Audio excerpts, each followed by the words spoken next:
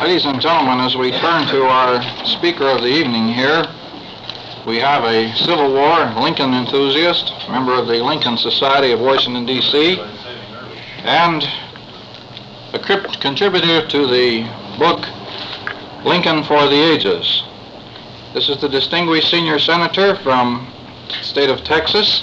Mrs. Yarborough says 6 years this coming Monday. Since 1957, he has represented that state. He comes from a family that reaches back into the 1840s for their roots in Texas.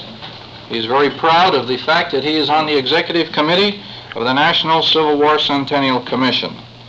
A resident of Austin, Texas, where the capital is, and an attorney, graduate of the University of Texas Law School.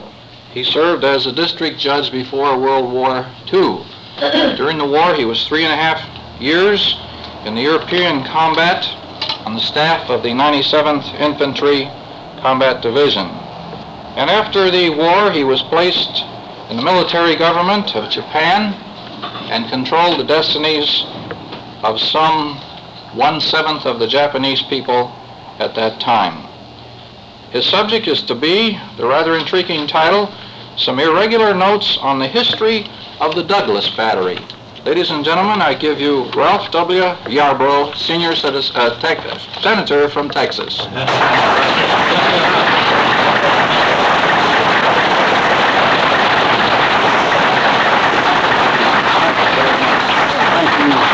Thank you, Mr. President, and ladies and gentlemen. It's a great honor to address this ancestor Civil War group of all the Civil War roundtables in the nation.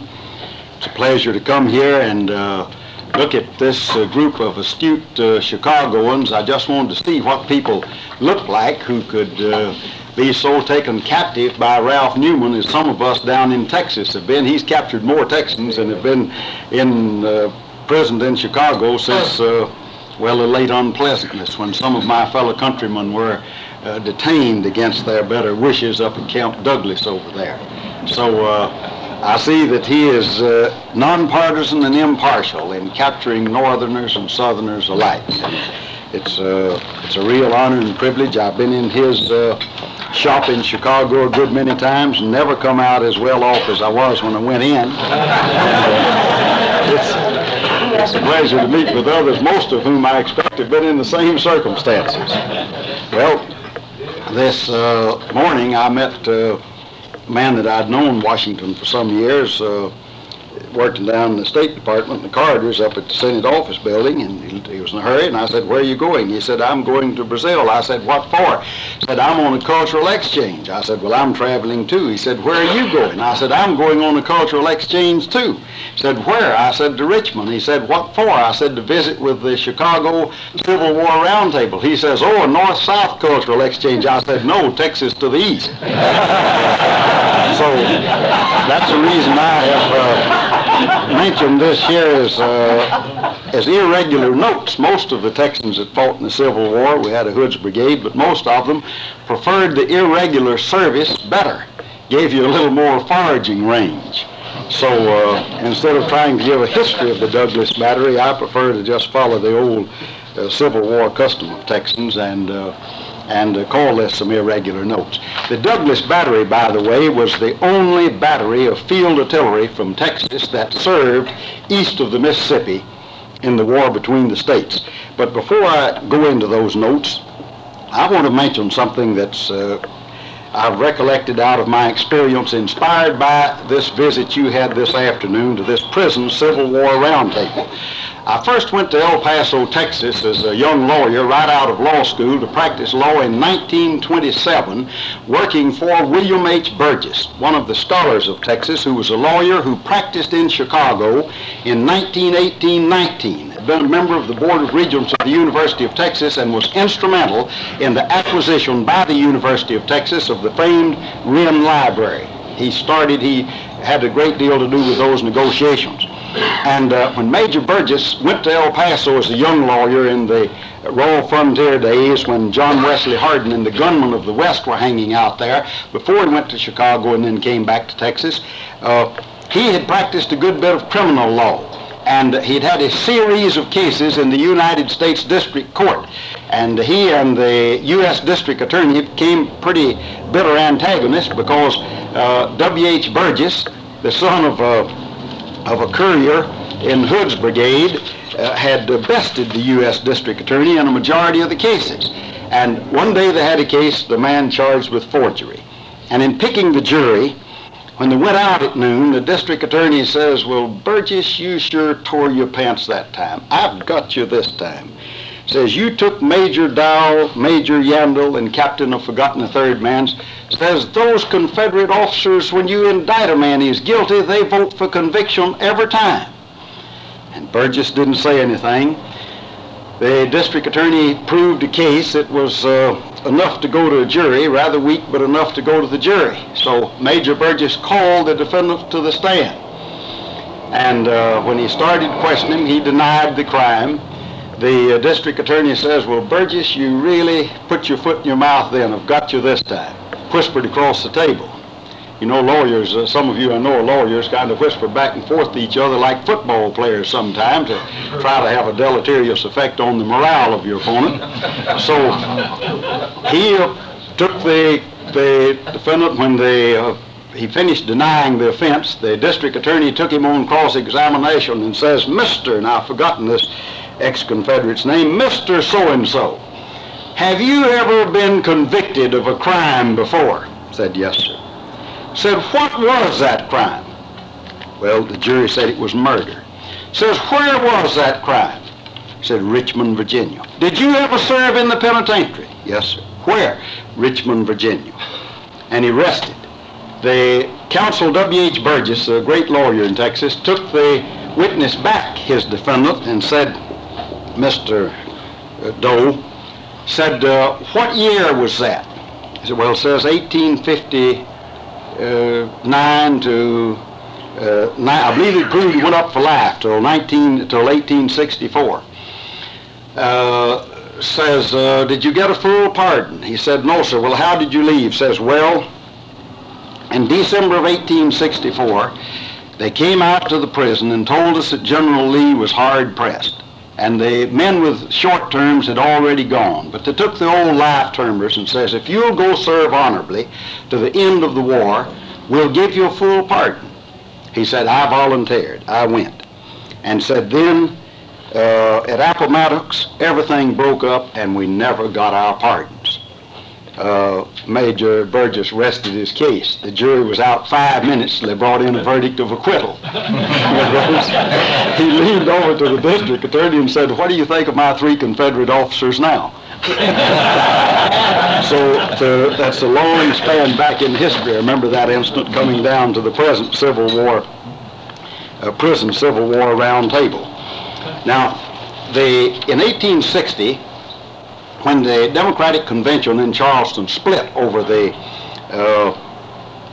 issue of slavery, a young newspaper editorial writer in Tyler, Texas, wrote an editorial in the Tyler Reporter. He was 26 years of age, a lawyer who taught part-time in a college there, practiced law, and was an editorial writer on the Tyler Reporter. He wrote an editorial published in the late spring or early summer of 1860 in the Tyler Reporter and said this: "Our principles are founded upon truth, and if we must fail, let it be honorably upon the field of battle." And secession followed, and shortly after the Confederate government was set up in Montgomery, there was a great trek of people from over the first 7 states in the Confederacy and some from the other southern states that hadn't seceded into Montgomery seeking civil appointments in the new government or seeking commissions.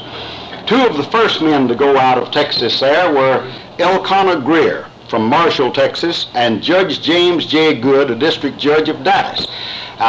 They had both served in the Mississippi Rifles under Jefferson Davis in the Mexican War and fought in the Battle of Buena Vista. After that war, Elkanah Greer had gone back to Mississippi and become a major general in the Mississippi militia. He then migrated to Texas and married Anna Holcomb, the daughter of a wealthy planter at Marshall. Anna Holcomb's sister, Lucy Holcomb, married Governor Pickens, not then governor, but just being named ambassador to Russia. Pickens had met the young Lucy Holcomb at Sulphur Springs, Virginia, along about 1856 or 57. She was a beautiful young girl of about 18, married her. As you know, her picture was she was the only woman ever pictured on Confederate currency as the Spirit of Liberty. So from this house in Marshall, Texas, Elkanah Greer was commander of the Knights of the Golden Circle in the whole Southwest. And his brother-in-law, Pickens, was governor of South Carolina, two leading figures in the secession of the South. Both of their wives came from one great plantation home at Marshall, Texas. So when Elkanah Greer went to Montgomery to get a commission, he had these credentials. He'd fought under Jefferson Davis at Buena Vista. He had been Major General in the Mississippi Militia and knew Jefferson Davis well. He was commander of the Knights of the Golden Circle, and he was a brother-in-law of the secession governor of South Carolina. And it's not strange that of the many Texans who beat him there on horseback, none came away with a commission earlier than Elkanah Greer. He was the first Texan to receive a commission directly in the Confederate Army from Jefferson Davis. Good was with him. Judge Good had also fought in the Battle of Buena Vista, also from Mississippi. He carried away a commission as captain in the artillery. So this commission to Elkanah Greer read, South Kansas, Texas Cavalry. He was commissioned to go raise a regiment of cavalry to go into Kansas and capture Fort Scott. When they got back to Texas, the equipment that General Twiggs had surrendered in the Trans-Mississippi Department, primarily in Texas, was at Fort Sam Houston at San Antonio. The Confederate government had been very careful to husband that equipment. Elkanah Greer's regiment got the pick of the equipment, and Good's battery of artillery got the pick of the guns. When they were finally formed, a regiment of 1,000 cavalry and a battery of 100 artillery, they were the best equipped troops that ever left Texas during the Civil War. Now, Good went to Tyler and went to Dallas, knew this young lawyer Douglas at Tyler, who was a first lieutenant in the Smith County Light Infantry, the first company formed there. My paternal grandfather happened to be captain of that company of infantry. So Douglas picked out the 50 youngest men and took them to Dallas, and Good signed up 50 young men in Dallas. Together that 100 men made the Good Douglas Battery.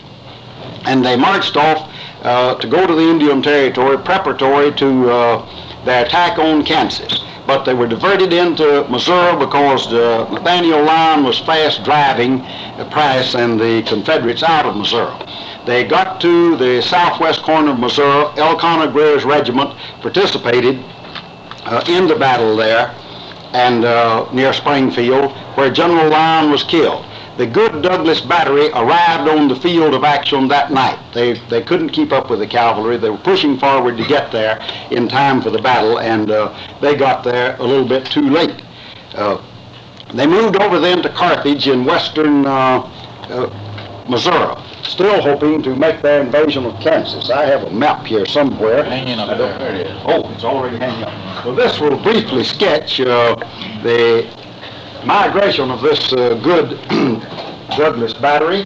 They formed from Tyler and Dallas and marched into Arkansas into near Springfield and then over to Carthage.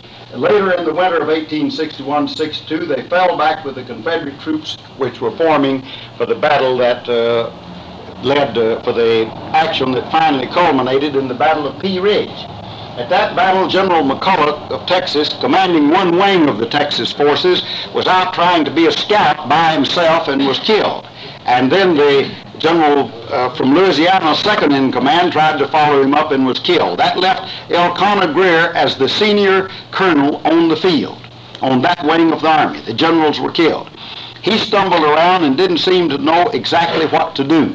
The Confederate encirclement of the Union troops at Pea Ridge, Arkansas, was a debacle. As you know, the retreat took place, and shortly after the battle, Elkanah Greer was relieved, promoted to brigadier general, and put in charge of conscription for the Trans-Mississippi Department, the desk job the rest of the war. Some things haven't changed in a century. So, Captain Good was was probably a little too old for the cold weather and the action also. He was relieved shortly after the Battle of Pea Ridge and was promoted to a colonel, sent to Georgia, and was put in command in charge of provost courts and court-martials for South Carolina, Georgia, and Florida for the rest of the war. And First Lieutenant Douglas of Tyler became a battery commander. And the battery from thence forward was known as the Douglas Battery. Now, in the retreat from Pea Ridge, the cavalry and infantry went one way. They were ordered to retreat, they said. The action of the light guns, the artillery said they ran off. Anyway, the Confederate artillery, 3 batteries, headed by Douglas Battery, held the ground there for several hours and finally retreated in the direction of Little Rock, unsupported and unprotected by infantry and cavalry. They were moved across the Mississippi that year, that spring. Moved up to, came to the river, went on boats up to Memphis, went to Corinth, and then back down to Farmington, Mississippi. And ultimately that year, before the year was over in 1862, they went to Atlanta, Georgia. But they went by rail to Mobile, Alabama, then by rail over to Atlanta, Georgia. I have not traced here the exact routes. I've just drawn these on hurriedly up in the room, the relative routes. They got to Atlanta, Georgia in the early fall of 1862, went north to Chattanooga and Knoxville, joined Kirby Smith's forces, and went into the invasion of Kentucky. At the Battle of Richmond, Douglas's battery opened fire 2 hours before the Confederate infantry arrived. That was the only complete victory the Confederates won in the Civil War. By complete victory, I mean the utter annihilation of the other army. Several times the Union Army annihilated a Confederate force, either by captures at Vicksburg or other means. But that's the one time the Confederate Army annihilated a Union Army. It was by Kirby Smith's forces, the Battle of Richmond, and the Douglas Battery opened the fire first. They had one serious casualty in that Lieutenant Boren, who had distinguished himself at Pea Ridge by standing between the guns and directing the fire, was killed at Richmond. He was doing the same thing. He stood boldly up between the guns, picked the vantage point, directed the fire. A cannonball from the Union side went through his body. That was, the men counted, one of the greatest losses in the battery. They then moved rapidly northward, and by September the 15th, they were encamped within 4 miles of Cincinnati. They wrote letters back. They could hear the steamboats on the Ohio. They could hear the trains whistling in the yards. They wrote letters home. We'll have Cincinnati in 3 days. But I don't think they stayed there but about 4 days. There were Union entrenchments there, and they had 6,000 men.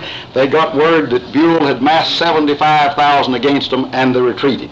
Now, this was an unusual battery, as many of the early units in the Civil War, both sides were. They skimmed off these voluntary units, the cream of the crop. They had in this battery 3 newspaper writers, 2 judges from the courts, a number of law and medical students, a number of college profs, and of course their complement of farmers and workers of other categories. But they probably had, out of any 100 men that went to action from Texas in the Civil War, they probably had more college-trained men than any other unit. A number of them kept diaries, some of them kept letters. There are 100 letters of Major Douglas in existence today.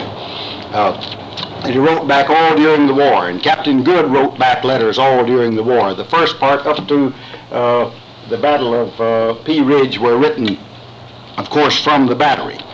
After they retreated, as they came back down through the bluegrass, Captain Douglas, James Douglas, incidentally a grandson of Alexander Douglas, who fought in the American Revolution, the Revolutionary forces, descendant of the famous Douglas family of Scotland, and a grandfather of Major Douglas, who was one of the fine combat officers of General Patton's army in World War III, and who now lives at Houston, Texas. Then Captain Douglas saw a beautiful horse. He wanted this horse very badly. He had a money belt around his body with some gold in it, and he took all the pieces of gold he had in his horse and tried to trade it with the owner of this bluegrass horse. He got nowhere, and they departed. 3 nights after they retreated, and when they were far south, the Union forces intervened with no opportunity of going back there. The men called him out at reveille one morning, had a parade formation, and said they had a statement to make to him. They presented him with this fine horse. There was a printer from Tyler named Dick Smith, Little Dick they called him. He was a small man, had sneaked back in there and stolen that horse and hid it out for 3 nights. They knew that Captain Douglas would return it. That's about the highest crime you could commit in Texas in those days, stealing a horse. Men usually swung for that. And so it was 3 days later and they couldn't return him. Captain Douglas rode that horse the rest of the war. As they retreated, they went to Murfreesboro. He took part in the action in the Battle of Murfreesboro with great credit and distinction. And then in the Confederate retreat to Chattanooga and the subsequent withdrawal to Chickamauga came the Douglas Battery's most renowned achievement in the war between the states. I'm going to read an extract from Douglas's letter that he wrote home to his fiancée, Sally White. Now, they named these guns. As he first went into, as the battery first left Texas, he had a section of 2 guns. Douglas named them, the Texana and the Sally W. That is Sally White, his fiancée. When this company was formed in Tyler, this battery, their half of it, Molly Moore, called the songbird of the Confederacy, that is, called that in the western part, and a poetess at 16, she had started writing poetry at 9, wrote a poem about the banner that they had. That poem is lost out of her other poetry. It's been published. And the ladies of Tyler made a silk banner and presented it to them. The local legend was that she was in love with Captain Douglas, but he was engaged to Sally White. He wrote Sally White during the war, and here's an extract from his letter that he wrote near camp near Chickamauga, September the 22nd, 1863. Our army, I'm just reading an extract out of the middle, it's long. Our army moved rapidly forward on the night of the 16th, and on the 17th and on the 18th arrived opposite the enemy. On the 17th, our main force crossed the Chickamauga. The infantry had an attack from the enemy. The engagement was heavy. Our forces driving the enemy some distance, capturing batteries and some prisoners, but were forced to retire to their first position with the loss of 1 fine battery. My division, Cleburne's, arriving at a late hour, was ordered to attack the enemy's left, where the fortunes of the day had gone against us. Just before dark, we sprang forward at a charge with infantry and artillery and drove them before us some distance until the darkness of the night, together with the blinding smoke, compelled us to halt for the night. At 9 o'clock on the morning of the 20th, a general assault began. We drove the enemy's front line back to a strong line of entrenchments, where at 10 o'clock one of the grandest battles was waged that this war has witnessed. For a distance of 3 miles, the conflict raged with varying success until late in the evening, when the enemy, driven from their fortifications at many points and closely pursued everywhere, commenced a general retreat, leaving a forlorn hope at 3 or 4 strong breastworks which they still held. To these points we turned our attention. Just in front of our division was one of these forts, from which our men had been repeatedly driven back. We advanced to a final charge. We rolled our artillery to within 200 yards of the enemy's wall and poured a tremendous shower of shell upon the works. Our infantry advanced to a charge and crossed bayonets with them over the wall. My battery was ordered forward by General Cleburne. I gained a position within 80 yards of the wall and opened with 2 pieces. Now, this was Douglas Battery's great achievement. In this strong attack there that day, where Thomas won his title of Rock of Chickamauga, they couldn't keep horses up there. Douglas unhitched his horses, and his men rolled his artillery forward as a rolling artillery fire along with the infantry, and advanced with them by rolling their pieces. They were 6-pounders, and they got within 80 yards. They stood there firing 80 yards from the infantry on the other side. He says, I took Sally. Then when the strong points held, the Federals, Union troops retired, he says, I took Sally along and by main strength mounted her within the fort. And he told about, I fired the last gun and the day was ours. Sally's voice spoke out amid the deafening cheers of 60,000 men. The day was ours. And then he goes on and tells about who was killed in their forces. And he writes this. Now, this is September the 22nd, 2 days later. The Confederacy may, through all time, celebrate the 20th of September as a great event in our history. And then he recounts the losses and what had happened in the succeeding 2 days. This letter a granddaughter has in Texas, along with some 80 others with very graphic descriptions. In the 1880s, when President Cleveland appointed a commission to go relocate the points in Georgia at the Battle of Chickamauga, Major Douglas was one of those appointed to pick that out. And after that, at the Confederate reunions, the men had always been telling how they rolled those guns up within 20 yards of the Union line. But when Major Douglas got there and showed them the points, they were 82 yards apart, was the point to which they had rolled the guns. And it was marked there. After the Battle of Chickamauga, in the Confederate defeat at Chattanooga, the Douglas Battery was on the right wing of the Confederate line at Missionary Ridge with Cleburne's division. They held theirs all day and thought they'd won the battle, but at night the Confederate left and center broke and rolled back, and Cleburne's forces, intact and in good order, covered the Confederate retreat. The other was a rout. They covered it, and the Douglas Battery covered that retreat all the way down to Ringgold as the artillery unit that covered it. He had been promoted to major.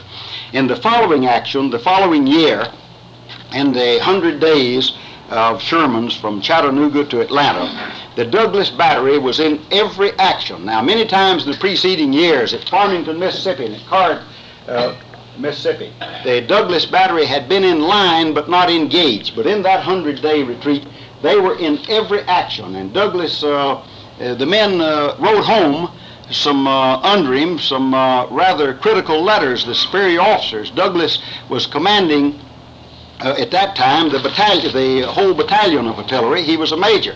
They said if he was a West Pointer, he'd be a colonel. But he's not a West Pointer, and they won't promote him past major, but he's the best artillery officer in the Army. He held the position of a colonel actually in his command of artillery at different points there. He wrote a letter home from Marietta, Georgia in June that is very interesting, where he tells of a review by Old Joe. General Walthall picked James Douglas out as the officer to go with him on his staff, and he says Old Joe came, and his 3 lieutenants were with him, Hood, Hardy, and Polk. And this was June the 12th, the entrenchments at Marietta. And he wrote, he'd gone home in the winter, and he had married Sally White in the meantime, and he wrote his wife, and he told of this review around here where he had the privilege of going with Old Joe and with Polk and Hardy and Hood. September the 20th, Atlanta had been lost. Another letter, he describes the visit of Jefferson Davis. And he commented on that after the war, that all the accounts he had, that Davis was a rather dour man and rather glum, but he did not so find him, and that his visit had greatly inspired the Army there after that visit.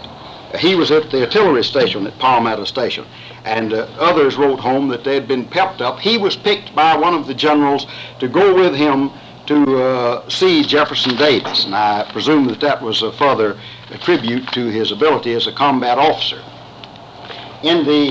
After the Battle of Chickamauga, and after the other battles, there was great criticism of the Army of the Tennessee for its poor artillery fire, and the Confederate War Department detached Colonel Beckham from the Army of Northern Virginia, Colonel Beckham of Kentucky, and sent Colonel Beckham there as an overall inspector general, you might call him, for want of a better title, of the artillery in the Army of the Tennessee.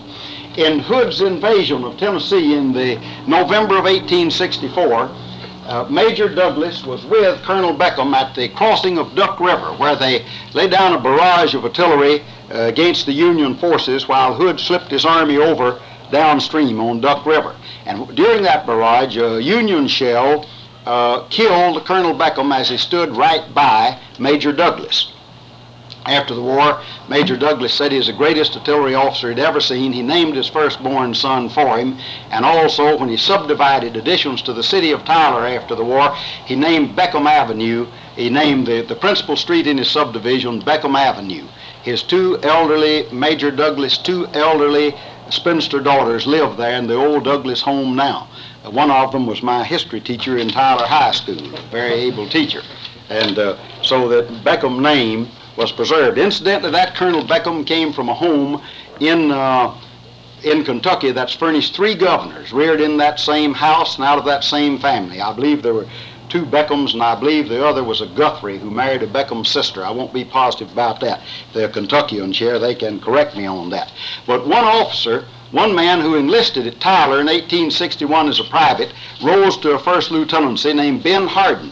He was from Kentucky, from a famous legal family. And he had fought in Nicaragua with Walker's filibusterers in the 1850s. And after Walker was executed and the filibusterers run out of Nicaragua, he had drifted up there, and Tyler was a young, new and promising town, and he stopped there. He enlisted. He was the first lieutenant in the battery by 1862 and fought on through as a first lieutenant. After the crossing of Duck River and the Confederate loss at Nashville and the Confederate rout and retreat, again the Douglas battery was put in the rear to save the army in retreat, as it had been at a number of times during the war. 3 batteries. Douglas was acting colonel, commanding all of them. They ran out of ammunition in trying to protect the rest of the army, and their guns were overrun and captured, and a lot of the men. The infantry came back and saved them, all but 8. 8 were captured, put into prison at Nashville, and carried on north as prisoners of war. But he got out with most of his men. The remnants then were not sent to North Carolina with the remnants of the Army of the Tennessee. Instead, they were sent to Mobile, Alabama, to help defend Mobile from the attacks that were being made at that time. And after the fall of Mobile, they were furnished new guns, new equipment, brand new harness for the horses, absolutely new equipment all the way around. In those closing weeks, went to Meridian, Mississippi, and surrendered with General Taylor. Now this horse that was liberated, to use the World War II language, up in Kentucky, had an interesting history. They called him Old Dick, as he was a big and a beautiful horse. He went through the war without injury. He was ridden in many a battle by Major Douglas. At the Battle of Nashville, where so many men were killed in those frontal attacks, those suicidal attacks that Hood ordered on repeating weapons, Major Douglas had his watch shot out of his pocket. He stopped Old Dick long enough to jump on the ground and get that watch, a big gold watch. It had saved his life. The bullet had dented and glanced off. And that watch is owned by his son now at Houston. I've seen the watch. It's owned by the son who was a distinguished officer, the grandson who was distinguished officer under Patton in World War III. In the winter of 1962 and 3, the armies went into winter quarters and the men would get furloughs to go home. Douglas was furloughed home and married, crossed the river at Natchez, married Sally White, came back to the army before the spring fighting started. In the winter of 63, 64, got a furlough, went home to see his wife. The Mississippi was in Union hands. He swam the Mississippi at night with Old Dick, went back, came back to the Army of the Tennessee, rode that horse to Texas back. But when he got married, the money was so depreciated, the pay didn't amount to much. He floated alone in Tyler from a wealthy family, still one of the wealthiest families in Tyler. He floated alone, with Old Dick was his only security. When he came back, after the surrender, and rode Old Dick into Tyler, his creditor lifted Old Dick from him, and that's been one of the tragedies in that family, as security for the loan. Now, there were another interesting incident. In the fighting at Peachtree Creek and the very heavy fighting around Atlanta after Hood took command, in his efforts to break the encirclement that Sherman had so skillfully woven around Atlanta, in one of those actions, the Douglas battery had participated almost like infantry and had captured some equipment and some men. Douglas got a sword that they also captured some 12-pound Napoleons and were equipped with those from then on, much better than the other guns it had. Douglas captured a sword, his battery, and they gave it to him. He had no sword. He hadn't had one the whole war. He used that sword the rest of the war. It had an inscription on it, Lieutenant W.L. Coleman, Company D, 40th Regiment, Indiana Volunteer Infantry. That Lieutenant Coleman had been killed there in the action.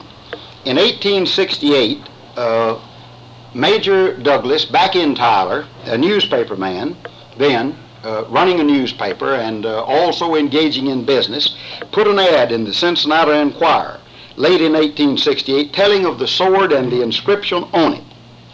And he offered to return it to the owner.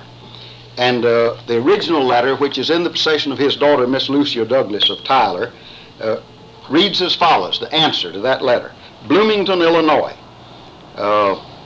January 21st, 1869.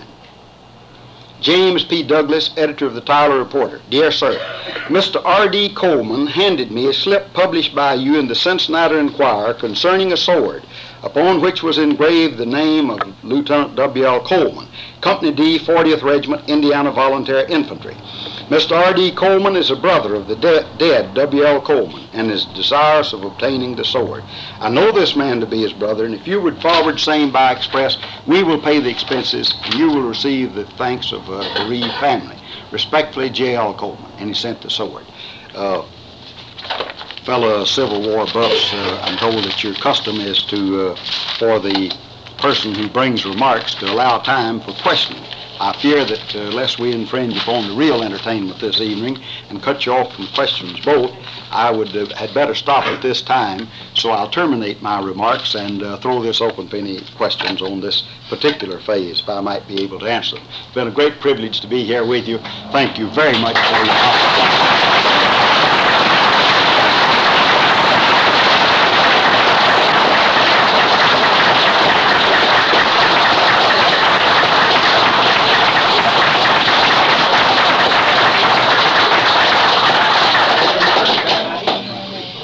Senator Yarborough of the Civil War Roundtable of Chicago thanks you for this exchange from Texas. We have never had anybody, I don't think, speak to us from Texas before. This is very interesting, especially about the 40th Indiana to myself. Are there any questions that have arisen during this time that he has been bringing this speech? Yes. I would like to ask the Senator if there has been a publication of this battery. No, there hasn't been. And one of the men in this battery became a college professor in North Carolina after the war. He said, had this battery, I must bow over here to Johnson and others, I hesitate to repeat this in Virginia, but it's written in Texas. He said, had this battery been in the Army of Northern Virginia, there would have been volume after volume about it.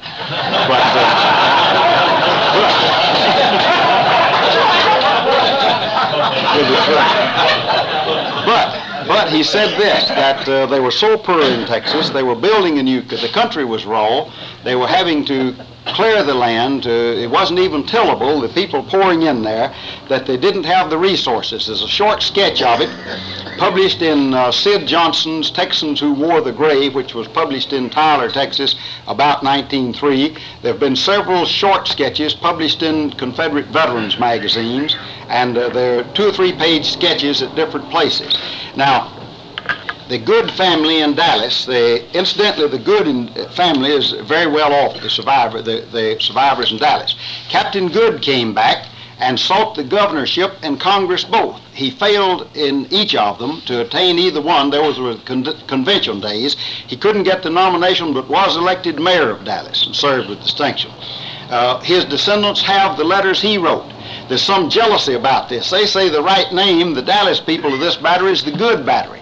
There's some talk that Bell Wiley is going to get those letters and publish a history of this, of the Good battery.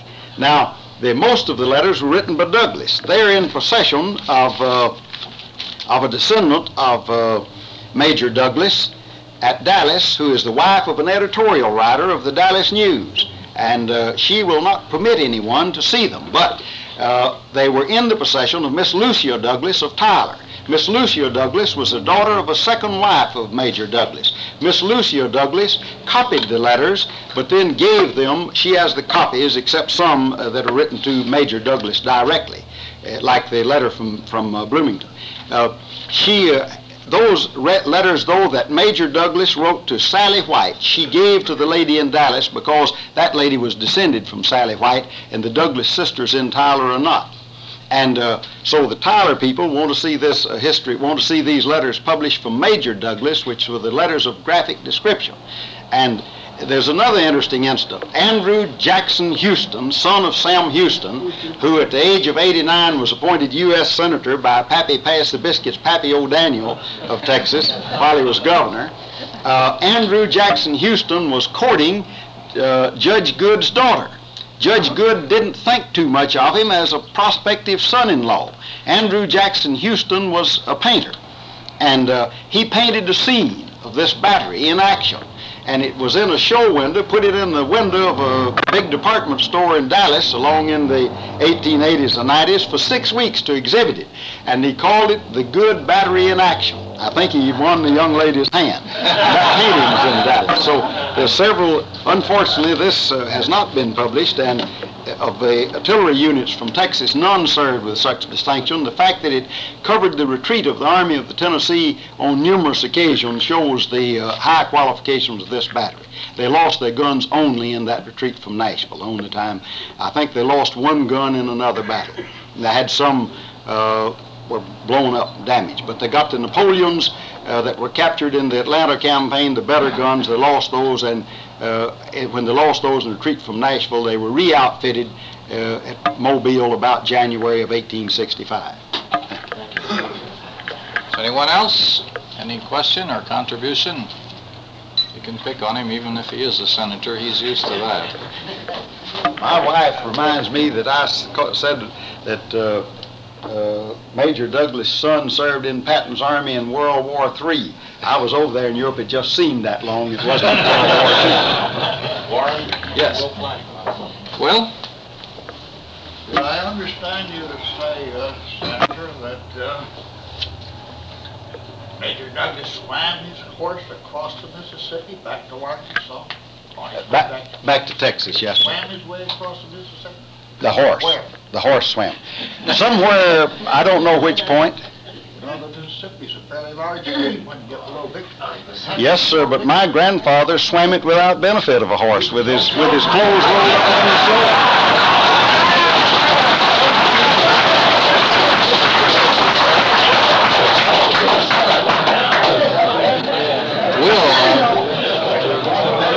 Senator Will is from Yarborough, New York.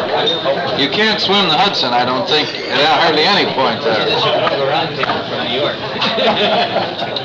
We're in good time. I think I will cut off the questioning at this period. And yes, John? I don't have a question. I do have one comment to make. A friend of mine from Oklahoma, whose name I won't mention, said a while ago, well, why didn't they get that other senator from Texas? He knows something about the Civil War. I think we found a good Democrat tonight who told us a very good lot about it.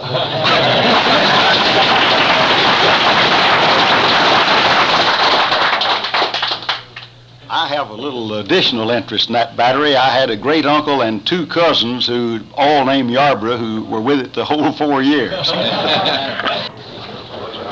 Meeting is adjourned.